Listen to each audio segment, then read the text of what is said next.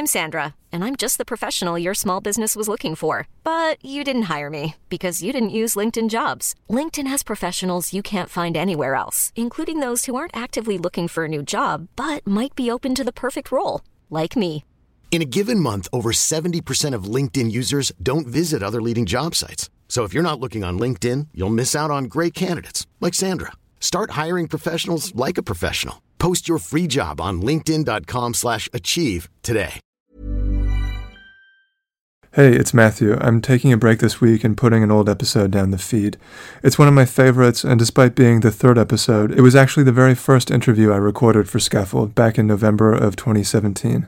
It's with the psychotherapist and fat activist Charlotte Cooper, and we cover a lot of ground, including her dance and performance work, her class identity and its impact on her relationship to academia, and most importantly, her incredible research projects around fat and fat feminism. Charlotte refers to herself as a cultural worker, but to me, she's one of the most exciting and inspiring artists working today. If you haven't heard this one yet, I highly recommend it, and even if you have, I thought you might like to listen again. So here it is, episode 3 with Charlotte Cooper. I hope you enjoy it.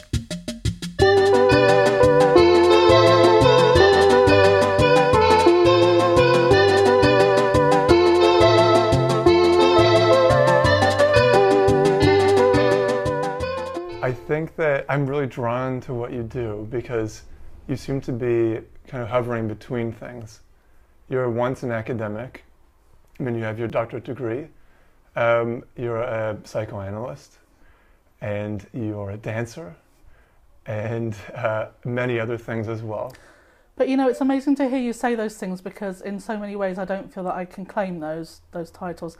Psychotherapist more than psychoanalyst, there is a difference between those two things as far as I'm concerned. But I feel like class makes me feel that those things will never be within my reach, and what I do always has to be maybe not quite good enough or not quite. And in some ways that is heartbreaking, but in other ways it does allow me to be really autonomous in the stuff that I make and to sort of exist in these strange in-between spaces too. Because I've noticed that you've written about your experience in academia and how, I'm not sure where I read this, but you felt like in some ways you could never belong, or you never belonged in the first place. So what made you enter it and what made you leave? What made me enter it was that I was working, a bit of backstory is I spent most of my 20s on welfare, and then I worked in the porn industry, and then miraculously I managed to get on a course for people who were signing on the dole to learn how to make websites and to learn about digital publishing. And so from that I started working in tech, and I started making money, which was the the most exciting thing that had ever happened to me. And that was okay for a while, but I didn't really love it. I mean, it's a useful skill and the skills that I still use, although they're quite dated now. I didn't love it. And so by the time, the doctorate came around, I've been working on the intranet of an oil multinational part-time for 5 years, and it was just going nowhere, and I hated the company, and I just had sort of no interest in that. And I just had trained to be a therapist, and that was ending. And I went to a fat conference in Cambridge, and someone asked me if I was Charlotte Cooper, who had written Fat and Proud, and I was like, oh yeah, that's me, and was amazed that somebody would recognise me, recognise my work. So this is a lot of backstory, but the gist is that I was that people had read my work, which really surprised me, work that I produced in the 90s. And around 2007, somebody told me that there was money going for a doctorate around fat at Limerick, and was I interested? I was like, fuck yeah, of course I'm totally interested in that. So I applied for it and I got it. And the beginning was very strange because I was really naive. I mean, although I'd been in academia on and off over the years, I was really naive about what neoliberal academia was. And it's a bit different to Ireland to here, and certainly different to in the US and in other kind of Western countries. But I got a glimpse of it, and I realised, yeah, it's not the place for me. I felt that I was being trained to be a a teacher of methodology, which I'm interested in methodology, but not that interested in it, and I felt that I would have to live elsewhere or move, and I felt that I would always have to be on sort of a minimum wage type job. I thought I would never get tenure or equivalent of tenure, and by that point I was, 40, in my early 40s, and I thought this is too late to be starting out in this kind of a career. And I always felt that I never really spoke the language. Even though I know the language, I can talk about post-structuralism if you want to, but I just felt that it really wasn't the place for me. And my actual love was the therapy that it happened so quickly. I finished my therapy training and literally within a week was at Limerick and starting on the PhD. So in a way, the doctorate has been amazing and life-changing, but it was a bit of an interval, I guess, in the stuff that I really cared about, which was the therapy. Or in terms of how to make my living or how to do work that I think is useful in the world that really touches people, therapy beats academia by a million miles. You have this term, para-academic, to describe your kind of involvement in intellectual life. And it's kind of bringing me, I guess, towards the moment where I first encountered your work, which was at the Wellcome Collection last year. You gave a public lecture, on your fat activism, and you showed videos of past political organizing you'd done, and performance work. And you handed out zines, and then there was an intermission, and the audience all went upstairs to the, quote, obesity exhibit, and you gave a performance. You danced with your friend. My girlfriend, Kay Hyatt. Kay Hyatt. Yeah. Okay. And I was just completely blown away. Oh, that's amazing, Matthew. Thank you. I don't think I'd ever seen anyone do all of that all at once. I'm a bit of a showgirl. But more than that, I think it's that this is a different way. I think what I saw was like a much fuller spectrum of expression being deployed, almost simultaneously. And I wanted to ask you a bit about that and how you arrived at a place in your professional life where you found you could do all of those things at once.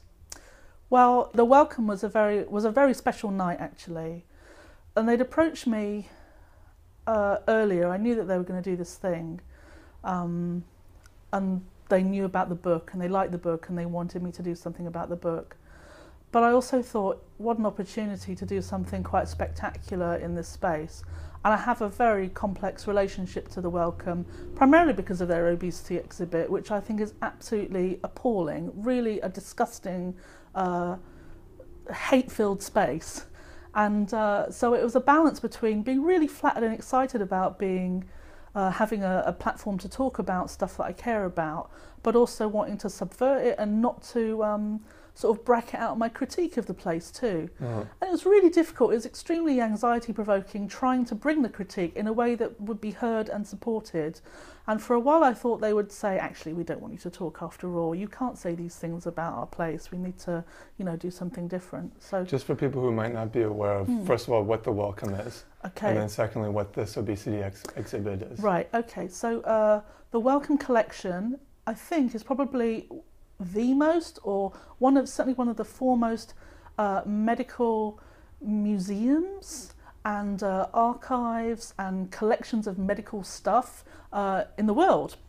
And it's extremely hallowed and august institution. It's got an enormous office. It's also a charitable sort of institution as well, so they fund lots of things.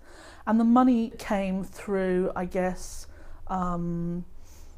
18th century entrepreneurialism and philanthropy, which of course in the West is always connected with colonialism and slavery too. So it's kind of like a murky organisation as far as I can see, although they're very careful and sensitive around the organisation's past, and it's all kind of separated out.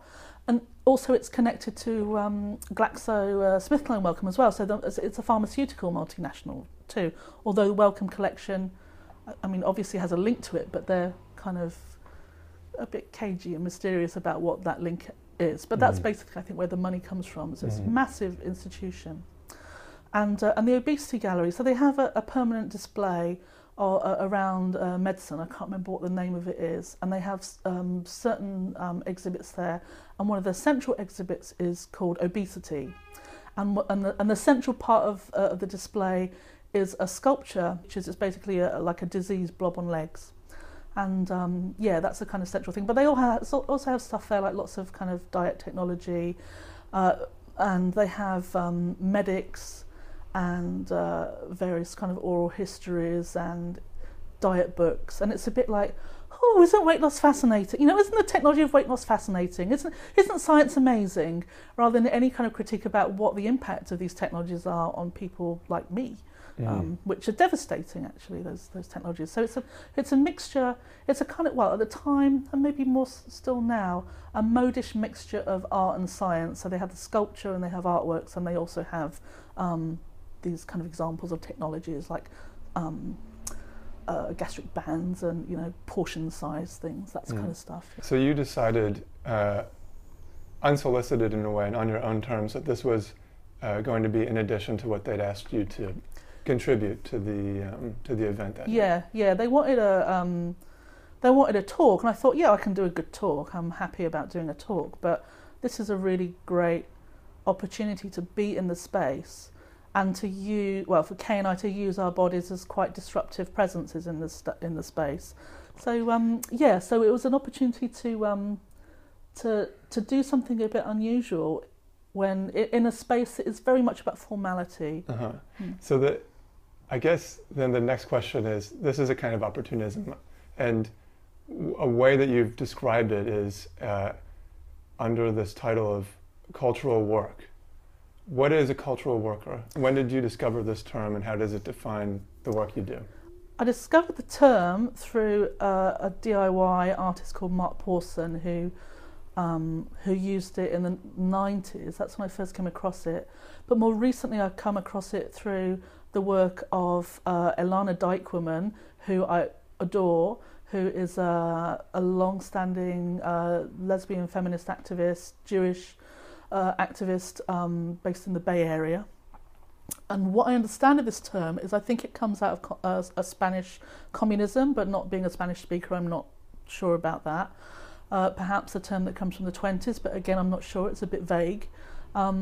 But I understand the term to be about work that has political intent, that has transformative quality about it. And for me, it's a way of talking about the various things I do, because I use different tools to express myself without saying, yeah, you know, Matthew, I'm a writer, or, you know, I'm an artist. It's a way of kind of de-pretentiosifying those terms, which I mean, as I said before, my class background makes those labels quite uneasy for me to claim for myself. So cultural worker, I mean, it is work, it's work. Mm-hmm. I'm a working class person doing work. So I think it's sort of to do with that, but it's also about culture too. Mm-hmm. Yeah. I'm just thinking now, like, I should try and be a little more linear. Okay. about your professional trajectory. Oh, okay. Maybe the best place to start, it's like way back in childhood, because you've written a bit about that. Yeah.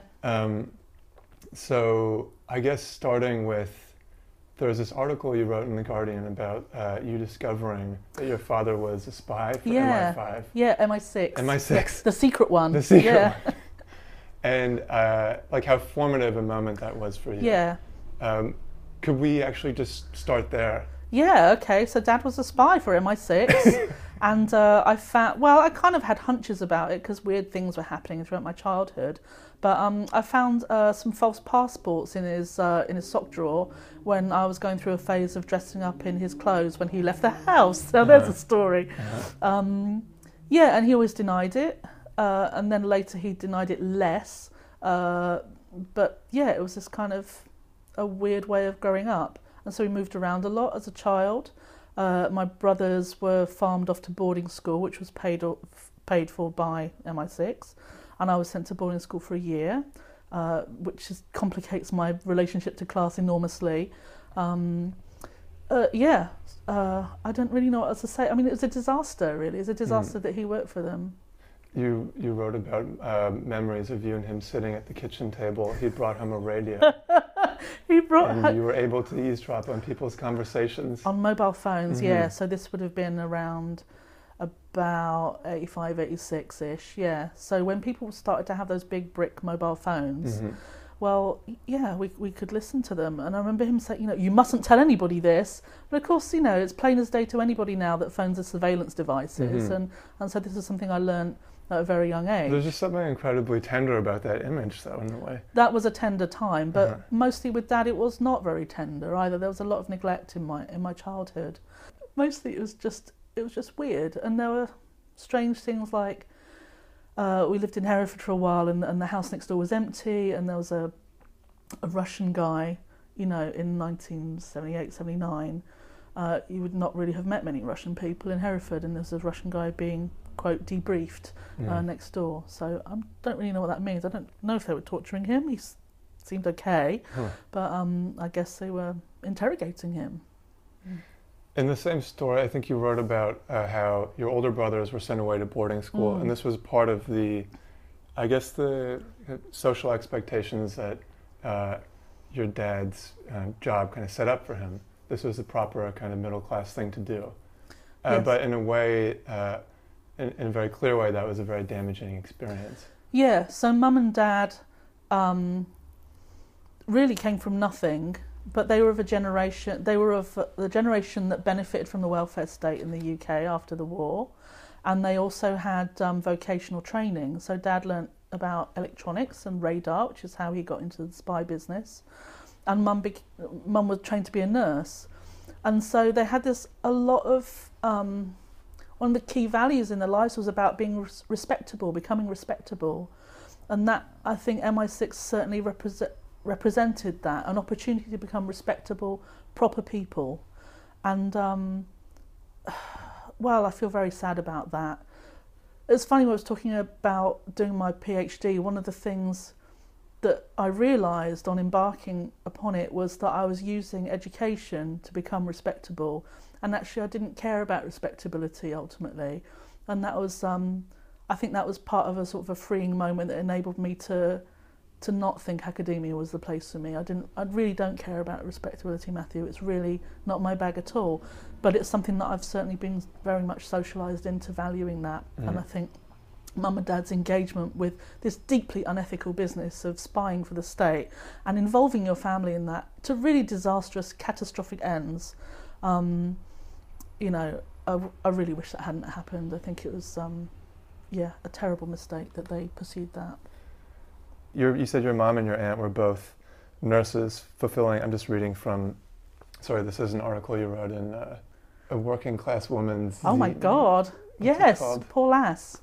Poor Lass. Poor Lass, yes. Yeah. God, you're so thorough, my God. This is from Poor Lass. So your mother and aunt were both nurses fulfilling class and gender roles that were very limited when they were growing up. And this is you writing now. Quote, I see my work as an extension of those expectations. It is about caring for people, but I also feel like a class infiltrator, putting myself where people like me aren't supposed to be. Yeah, well, the therapy business is extremely middle class, and in fact, there's a kind of unspoken or kind of assumed divide between counselling and psychotherapy, and I call myself a psychotherapist because I've got a doctorate, and also, why not? But counselling is seen as the more kind of the thing that less trained people would do, the stuff that happens in community more perhaps, but really it's all bogus and it's all to do with class and gender and stuff.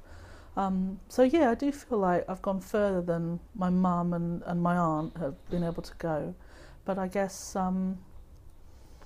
it's just, I don't know, it's sort of painful in a way to have. I wish I could bring them with me. I mean, I can't bring my mum with me because she's dead, and my aunt, she's retired and she's in her 70s now. It's not going to happen. But I wish I could have brought them with me. There's always a bittersweet feeling about that.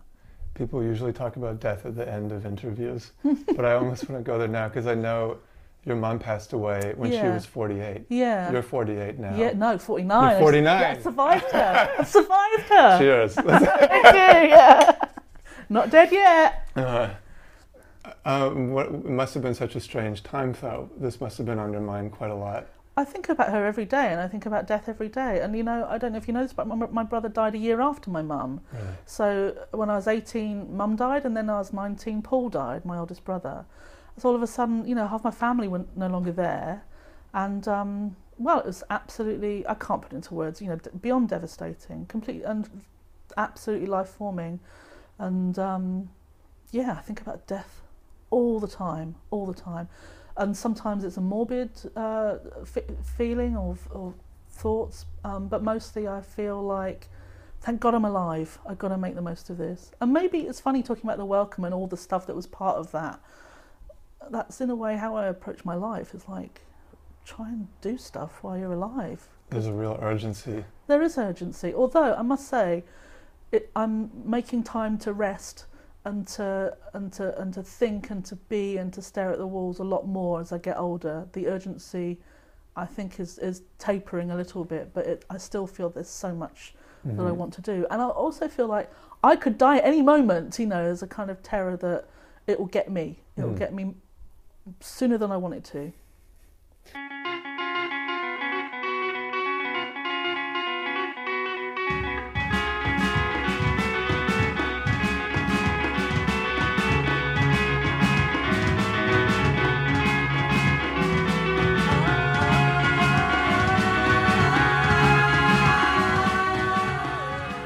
It seems like there was so much that culminated in the publishing of Fat Activism last year.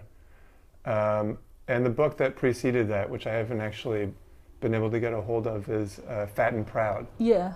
That was published in '98. Yeah. How did that come about? That came about because I did a master's degree, and so I had a document at the end of that, which was a dissertation. And I knew somebody who worked for a publisher, and they said they were thinking about publishing a fat book, a fat feminist book. So I said, maybe they would want to publish a version of this. And they did. And that was a very fraught relationship, because at the time I was starting to understand myself as a queer and what that meant. And this was a radical lesbian feminist press that had a lot of difficulties with the concept of queer, who saw it as too male identified. So they called me bisexual in the book, and they enforced that, even though I don't identify as bisexual. So there are all these kind of nibby little points of conflict, ideological conflict in working with them, and ones that I really regret as well. So there were passages in the book about trans people, which they refused to publish, and there were passages about Fat Girl, which we'll talk about San Francisco in a bit, which they refused to publish because it, quote, promoted pornography. And so, I was in my late 20s, I'd never published a book before. It was really, really hard work trying to get the book out in the world, and it's certainly a compromise piece, but there it is. I decided that it was better the book was out than not out. And how did that experience differ from publishing Fat Activism in 2016? Worlds apart. So DM Withers is the owner of Hammer On, and it is a friend that I've known for a while. And this is a really sort of DIY. Women's Press was a small publisher, but Hammer On is a tiny micro press, and we worked out a contract together, and I feel like I fully own the work, and that I'm really, really proud of it. Actually, I think it's a beautiful book. I'm really glad that I did it. And I guess it's sort of more consistent in my own values of we share many politics. And my own sort of values around DIY and autonomy. So, a very different experience. Because you've also written about how activism shifts and changes and adapts to the culture it's taking place within. And if you just think about 1998 versus 2016, activism of all kinds looks so much different back then than it does now. Yes, that's right. At that point, I was on the internet at that point, but most people weren't, and politics have changed enormously feminist politics certainly. A lot of your work is so medium specific that certain messages are more appropriate for a kind of formal academic lecture, and others can only be expressed through gesture or dance. Horrible dance. Another striking moment, just going back to that performance and lecture you gave, was when someone asked you about health, and you have a dance now Yes. to respond to that question Yes. because you get asked it so often. All the time, yeah. So I do have a dance for that, and that is probably going to turn into a bigger project as well. So the dance is called "But Is It Healthy?" Which is the question I get asked constantly, and it's a very complicated question, but seemingly innocent. And so the dance has various kind of movements about my reactions to that question. But I'm thinking about turning it into something that is danced in specific places, as we did in the Welcome, about maybe that's a video project, about maybe that's a dance other people can do, maybe that is an instructional dance, maybe is something that people can use when they feel that they need some response or gesture or something. I don't know, it could go in any directions, but mostly I'm thinking at the moment it might be a dance that is danced at various locations, perhaps something that is turned into a short film or something, but I don't know. It's in its early stages. It's kind of 2/3 down the to-do list. Let's talk a little more about dance. So I guess a recent project you've embarked on is with a collective called Project O. Yes. And it's called Swagger. Yeah. Tell me about Swagger. Yeah. So I've loved dance for most of my life, but again didn't feel that it was something that was accessible to me. Not just because of class stuff, but because of being fat, and now latterly because I'm old or older. But I've also danced most of my life in nightclubs and here in my front room and in various kind of informal places. And I guess more recently I was thinking I would like to dance on a stage, or to find out more about this mysterious world of dance that I felt so excluded from, and wonder if I am that excluded really. And through various twists and turns of fate, Kay and I met Alexandrina Hemsley and Jamila Johnson-Small, who work together as Project O and also work on other things as well, separately. And we went to see a performance that they did called O in 2013. I thought it was absolutely amazing. And I wrote a blog post about it, which I sent them a link to it, and they both really loved it. And they said that they wanted to extend the work, but they wanted to work with other people whose bodies were different to theirs. And well, Kay and I could not be more different to Jamila and Alex, who are 20 years younger than us, who are limber and lithe, who are women of colour, whose life experiences are very different to ours. So they invited us to dance, and so it was just like a dream come true, really. I remember getting the email and punching the air and just being absolutely delighted that this was going to happen.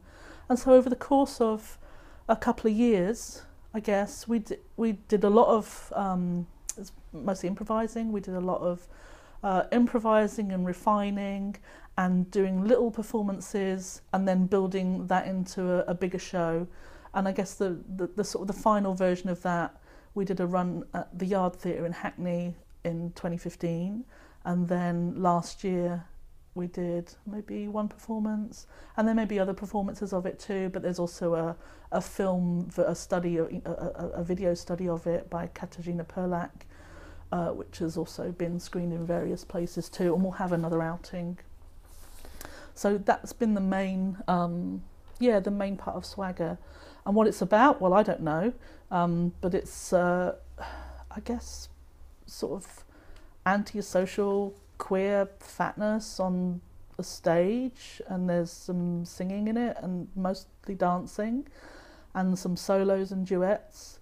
Oh, and when we've performed it live, mostly we perform with a band called Trash Kit, who a favourite band of mine. So there are live musicians on stage that we dance to. I'm wondering, what happens when this kind of work becomes no longer antisocial? I can't imagine it not being antisocial, because, have you been to a dance class lately? I mean, these are like the nicest, most polite, sweet young people you can imagine, eager, and it's like, here come Kay and I screaming and farting on stage, and and just being generally disgusting. So I mean, what does it feel like for an audience to applaud that, though? What does it feel like?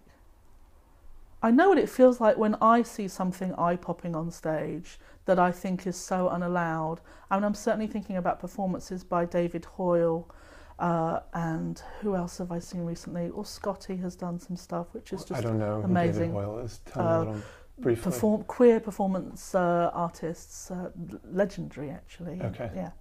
And how I feel is just excited and allowed to be, and things feeling, other possibilities being presented, that maybe dance doesn't have to be someone doing ballet, or it doesn't have to be strictly ballroom, or it doesn't have to be anything like that, and maybe dance can be something really, really weird and far out that kind of you don't really know where to put it in your brain.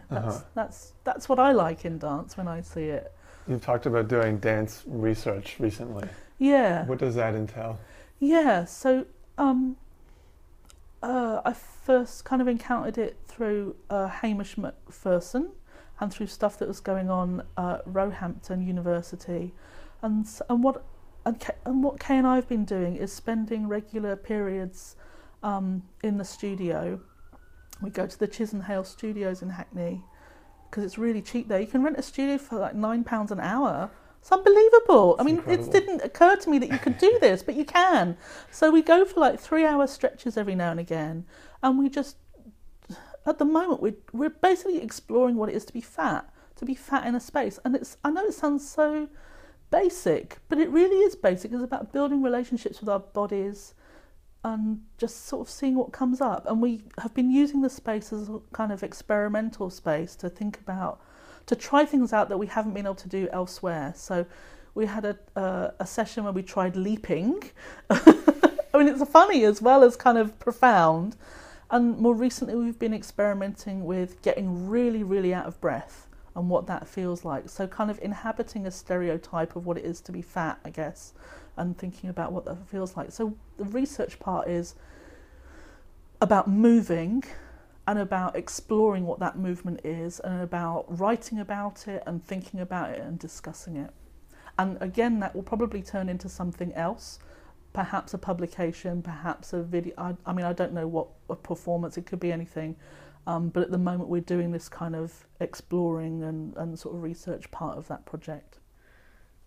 That is so cool. It's like, it's to me, it's so much about embodiment. Yes. And about kind of firsthand, visceral, tactile experience, which is incredibly abstract. Yes. But then when you put this label research on it, there's a certain element of empiricism, I guess. And it's both impossibly, it's both ineffable, and it's also very rigorous. Yes. All I can say is it's weird. It's a weird experience. And, my training in research is very much about, empirical rigour. And this is rigorous, but in a different way. And a lot of work around fat, especially fat studies, which is becoming appropriated by thin academics who want to rename it critical weight studies and want to take the politics out of it, which really burns me. A lot of it is so disembodied, and this is a different way of thinking about fat, which is totally about being present with our own fat bodies and being in a place where we're not supposed to be, a dance studio. We never see any other fat people when we go there. It's like world of the thin, which I don't resent. They're friendly and nice, but really there's nobody like us in a space like that. And when I think about fat dance, it tends to be quite assimilationist. It's about trying to, do ballet or be as fit as a thin person or whatever. And this is not that. This is about, who are we? What, we're so alienated from our bodies. What is it like to really look at our bodies and to experience and inhabit them? I want to talk a little more about research and your experience researching fat feminism. So when did you first discover there's this figure that comes up again and again in your writing, whose name is Judy Freespirit. How did you encounter her work for the first time, and what led you to kind of pursue her? Yeah. So because of my age, I straddle lots of different feminisms. I'm not I guess my values are more third wave, and I'm very tentative to talk about waves. But my age means I also have had very formative encounters with earlier feminisms, with radical lesbian feminism, and with feminisms that didn't necessarily want me being part of them, because I don't am I lesbian? I don't think so. I'm queer, and that's problematic in those kinds of spaces.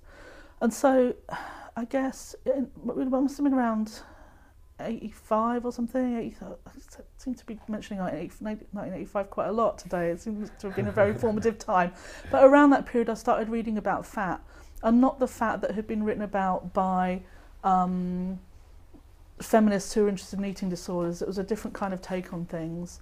And so I got this book called Shadow on a Tightrope, and Judy had a really fantastic essay in there that stuck with me, which was just about a day in her life, really simple and just a few pages long. And so that's when I first heard of her. You can get copies of Shadow on a Tightrope for like 0.01p on Amazon. These books are so unfashionable, nobody is interested in them. But for me, they're a goldmine. And so it wasn't just Judy, it was that whole kind of world. I couldn't imagine that Elana Dyke-Woman as well wrote an essay called Travelling Fat, which might be in Shadow on a Tightrope, but it was in another book called Out the Other Side as well. And it just astonished me that there was a world where there was an infrastructure of coffee shops and women's centres and small businesses that could support fat, radical lesbian feminism community and approach. And so that really grabbed me at a time when I was so far away from that. I was doing an undergraduate degree in Aberystwyth. It's nothing. There was nothing going on in the same sort of realm there. But it seemed to me again that these other worlds were possible and they were happening elsewhere, and that really intrigued me. And so when it came to my PhD, I wanted to sort of trace. I wanted to think about what fat activism was, to try and define it, because people had different ideas, and to think about where my particular fat activism came from, and to trace the kind of genealogies of that. And yeah, it brought me back to these earlier fat feminists and the work that they did in LA and in the Bay Area as well. Let's talk a little bit more about the Bay Area. You've written that the leather dykes of San Francisco saved your life. They really did. They really did. So in 1994, I got the advance for Fat and Proud, which I think was like 300 quid or something. And I had no money. I was living on benefits, but I spent it on a plane ticket to San Francisco, and God, so much was going on there at that time. Which was so a bunch of dykes were producing a zine called Fat Girl, which was extremely formative and was the first. Shadow on a Tightrope was very, very important to me, but Fat Girl was the first iteration of some kind of media that I felt truly spoke to me and truly represented how I might see my fatness and what it could be. It was so exciting to read that stuff. And so I thought, I have to meet these people. And at the same time, I was starting to get online, and so we were emailing, and they were involved in tech in some ways as well. So yeah, I got on a plane and went there. But at the same time, there was a conference, maybe? Anyway, a gathering called Dirty Bird, which was a queercore gathering. So there were lots of bands on at the time, and there were workshops, and there were lots of things going on. What is queercore? A mixture of punk and queer. So this was happening at the same time. And so yeah, I went to San Francisco, and I had sex with women for the first time, and I was doing SAM as well, and meeting lots of leather dykes, and also hanging out in this kind of queer punk sort of setting, and got tattooed, and just was like, yeah, it was mind-blowing. It was a rite of passage, I think. Yeah. You're talking about punk, and you first encountered that in the UK. Yeah. As a 15-year-old. Yeah. And that seemed to be a major awakening for you. Yeah, it was. Showing you a different way of living. Yeah. I got a job go-go dancing for Jane County, who's a trans woman punk icon, and also met really, incredible people like Lee Black Childers, who managed Iggy and also David Bowie for a period in the 70s, and also had managed the Heartbreakers, and was pretty. I was friends with Jackie Curtis as well, and was part of the Warhol scene too. So it was just eye-popping for me to be, extremely peripheral in these things because I was so young, but just sort of hanging around and meeting these incredible people, and again, Lee's got a really wonderful oral history which is deposited at the British Library, and if you ever have a couple of hours to spend, I would thoroughly recommend going there to the Sound Archive. This is before Stonewall. Yeah, it's in. No, this is a different one. There's a different one. But Lee. So he was interviewed by Margot Farnham. I guess this would have been the early 80s, and he's talking about his life. And one of the things he said was that, he came from Kentucky, but him and his friends knew that there was something else out there, and they leapt for it, they jumped for it. And that has stayed with me ever since I heard that, really. And I think that's kind of my feeling too, that there must be something better than this. There has to be. I mean, this, how I am at the moment, is not too bad, but at the time when I was a teenager, it was like Thatcherism, it was the 80s, it was like, Wham. There must be something else, and it turned out that there was. So speaking of oral history, this seems to be pretty central to your most recent book. There were, I don't know how many interviews you conducted. I did. It's a bit complicated because some people were kind of interviewed twice, but about 28 interviews, yeah. And how many of those were in the US? Oh my lord. Roughly. I don't know. Maybe half. But you were doing a lot of interviewing in San Francisco during a certain period. Yeah, but also in San Francisco around 2010, but I also went to Northampton in Massachusetts and New York, and I did some interviews in Washington as well, and maybe elsewhere. But because I was doing the PhD, I had money, so they had a travel budget, yippee, which nobody else took advantage of except for me. So I could basically go where I wanted. So what was that experience like, traveling around and conducting all these interviews, compiling and collecting information for this book? At the time, well, it was for the thesis. At the time, I think I was quite checked out, and I didn't really know what I was doing. I just knew that I wanted to talk to people about it. And it was only afterwards that I realised, so this will be, what the work is based on. The kind of rationale behind it was, this is an autoethnography, so I'm thinking about who I am and who I am in relation to things and who the people are around me and what we think fat activism is and what we do.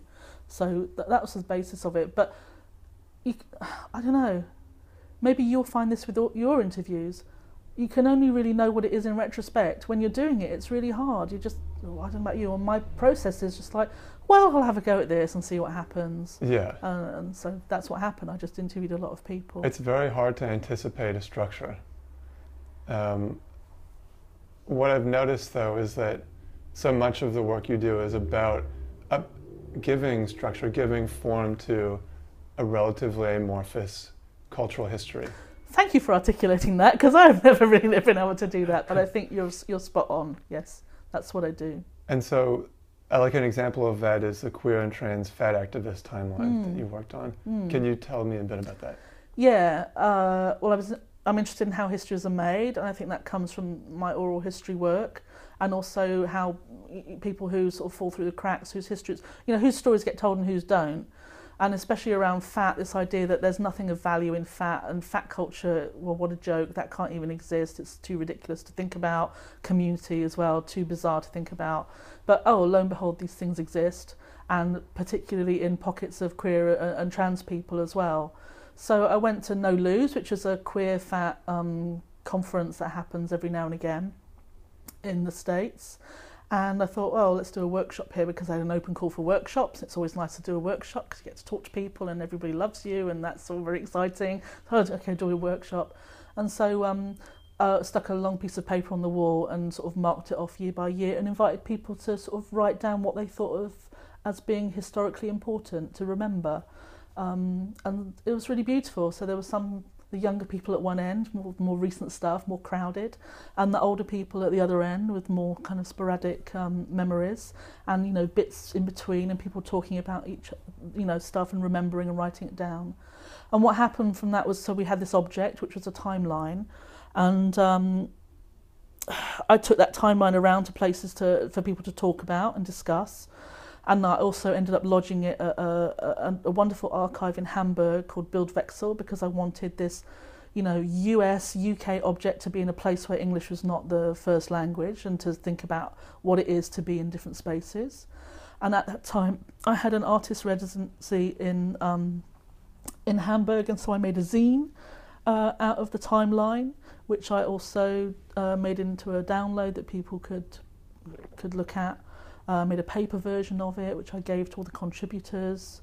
I don't know, it kind of turned into other things, and I've since done timelines in other spaces as well, and probably will continue to do that.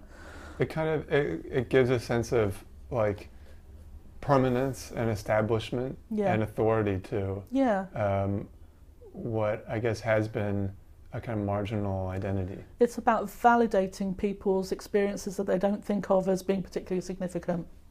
And when people come together to do that, you start to see patterns emerging, and you start to see when things became important, or when things were when people started to talk about things or think about things in a particular way. It's really exciting and beautiful to do that, and also it's participatory as well. Anybody can have a go, and you make this beautiful object as well that can then be something that people hold and hopefully treasure. Can we talk a little more about before Stonewall and that experience? Yeah, it was also a wonderful piece of work. So miraculously, I don't know how I got the job, but I got a job as an oral history worker, and my job was to go and record video oral histories with older LGBT people in London, in the southwest. So London, Brighton, it was mostly.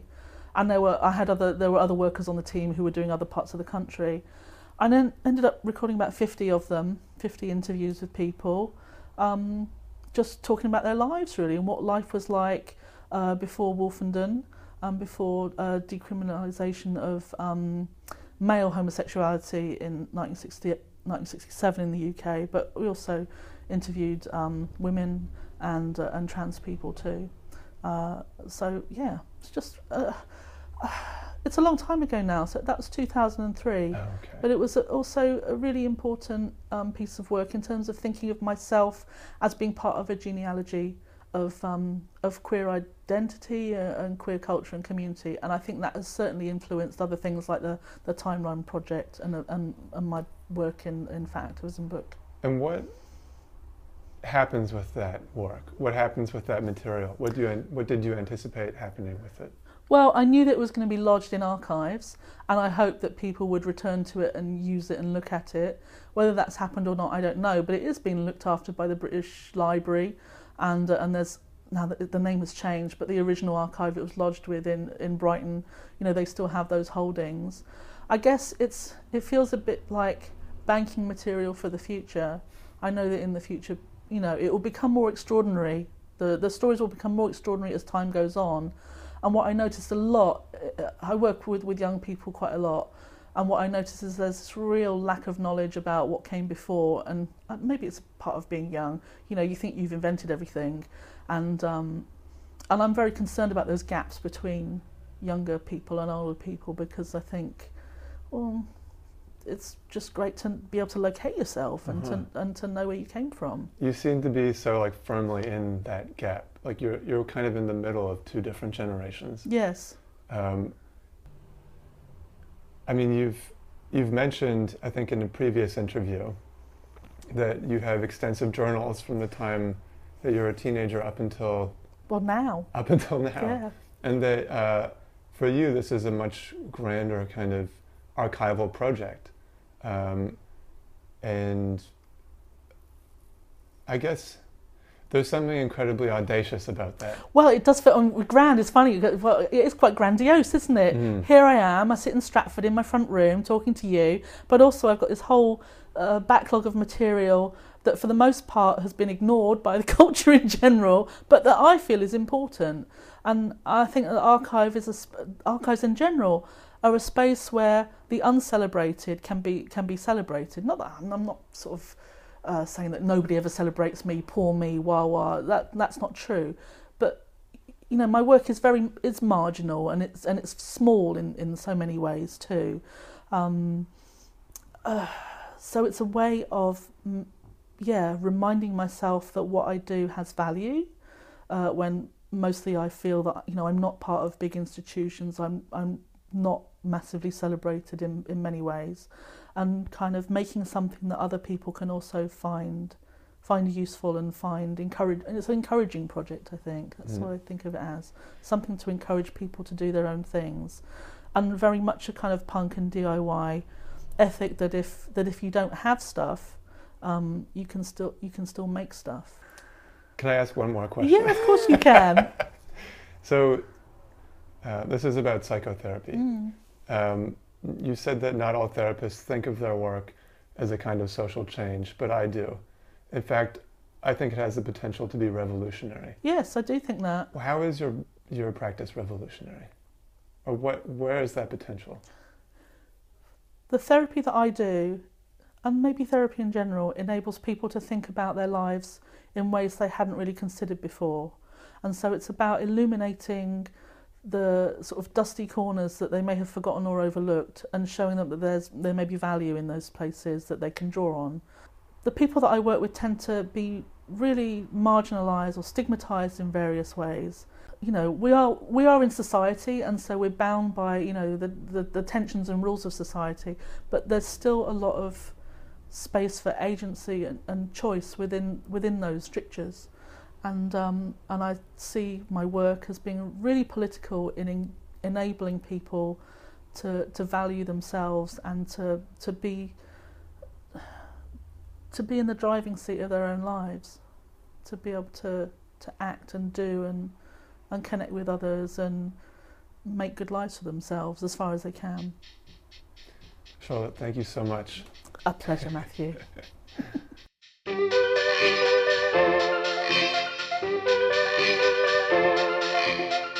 Hey, it's Matthew again, back in 2019. Thanks for listening to that episode. Like I said, one of my favorites. Thanks to Charlotte Cooper, and thanks as always to Scandal Lynn. I'll be back again in September with new episodes, as well as some exciting news, so stay tuned.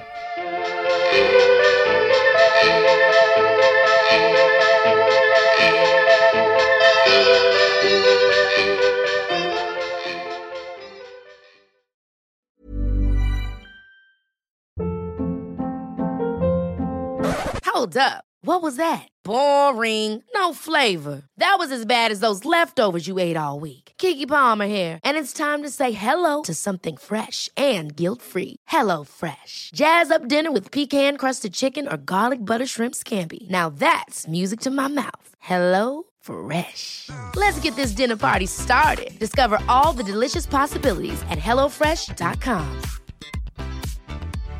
How would you like to look 5 years younger? In a clinical study, people that had volume added with Juvederm Voluma XC in the cheeks perceived themselves as looking 5 years younger at 6 months after treatment. Look younger, feel like you. Add volume for lift and contour in the cheeks with Juvederm Voluma XC. Reverse signs of aging by adding volume to smooth laugh lines with Juvederm Volure XC. For important safety information and to find a licensed specialist, visit Juvederm.com. That's JUVEDERM.com. Not for people with severe allergic reactions, allergies to lidocaine, or the proteins used in Juvederm. Common side effects include injection site redness, swelling, pain, tenderness, firmness, lumps, bumps, bruising, discoloration, or itching. There's a risk of unintentional injection into a blood vessel, which can cause vision abnormalities, blindness, stroke, temporary scabs, or scarring. Talk to a licensed specialist to find out if it's right for you. Planning for your next trip? Elevate your travel style with Quince. Quince has all the jet-setting essentials you'll want for your next getaway, like European linen, premium luggage options, buttery soft Italian leather bags, and so much more. And is all priced at 50 to 80% less than similar brands. Plus, Quince only works with factories that use safe and ethical manufacturing practices. Pack your bags with high-quality essentials you'll be wearing for vacations to come with Quince. Go to quince.com/pack for free shipping and 365-day returns.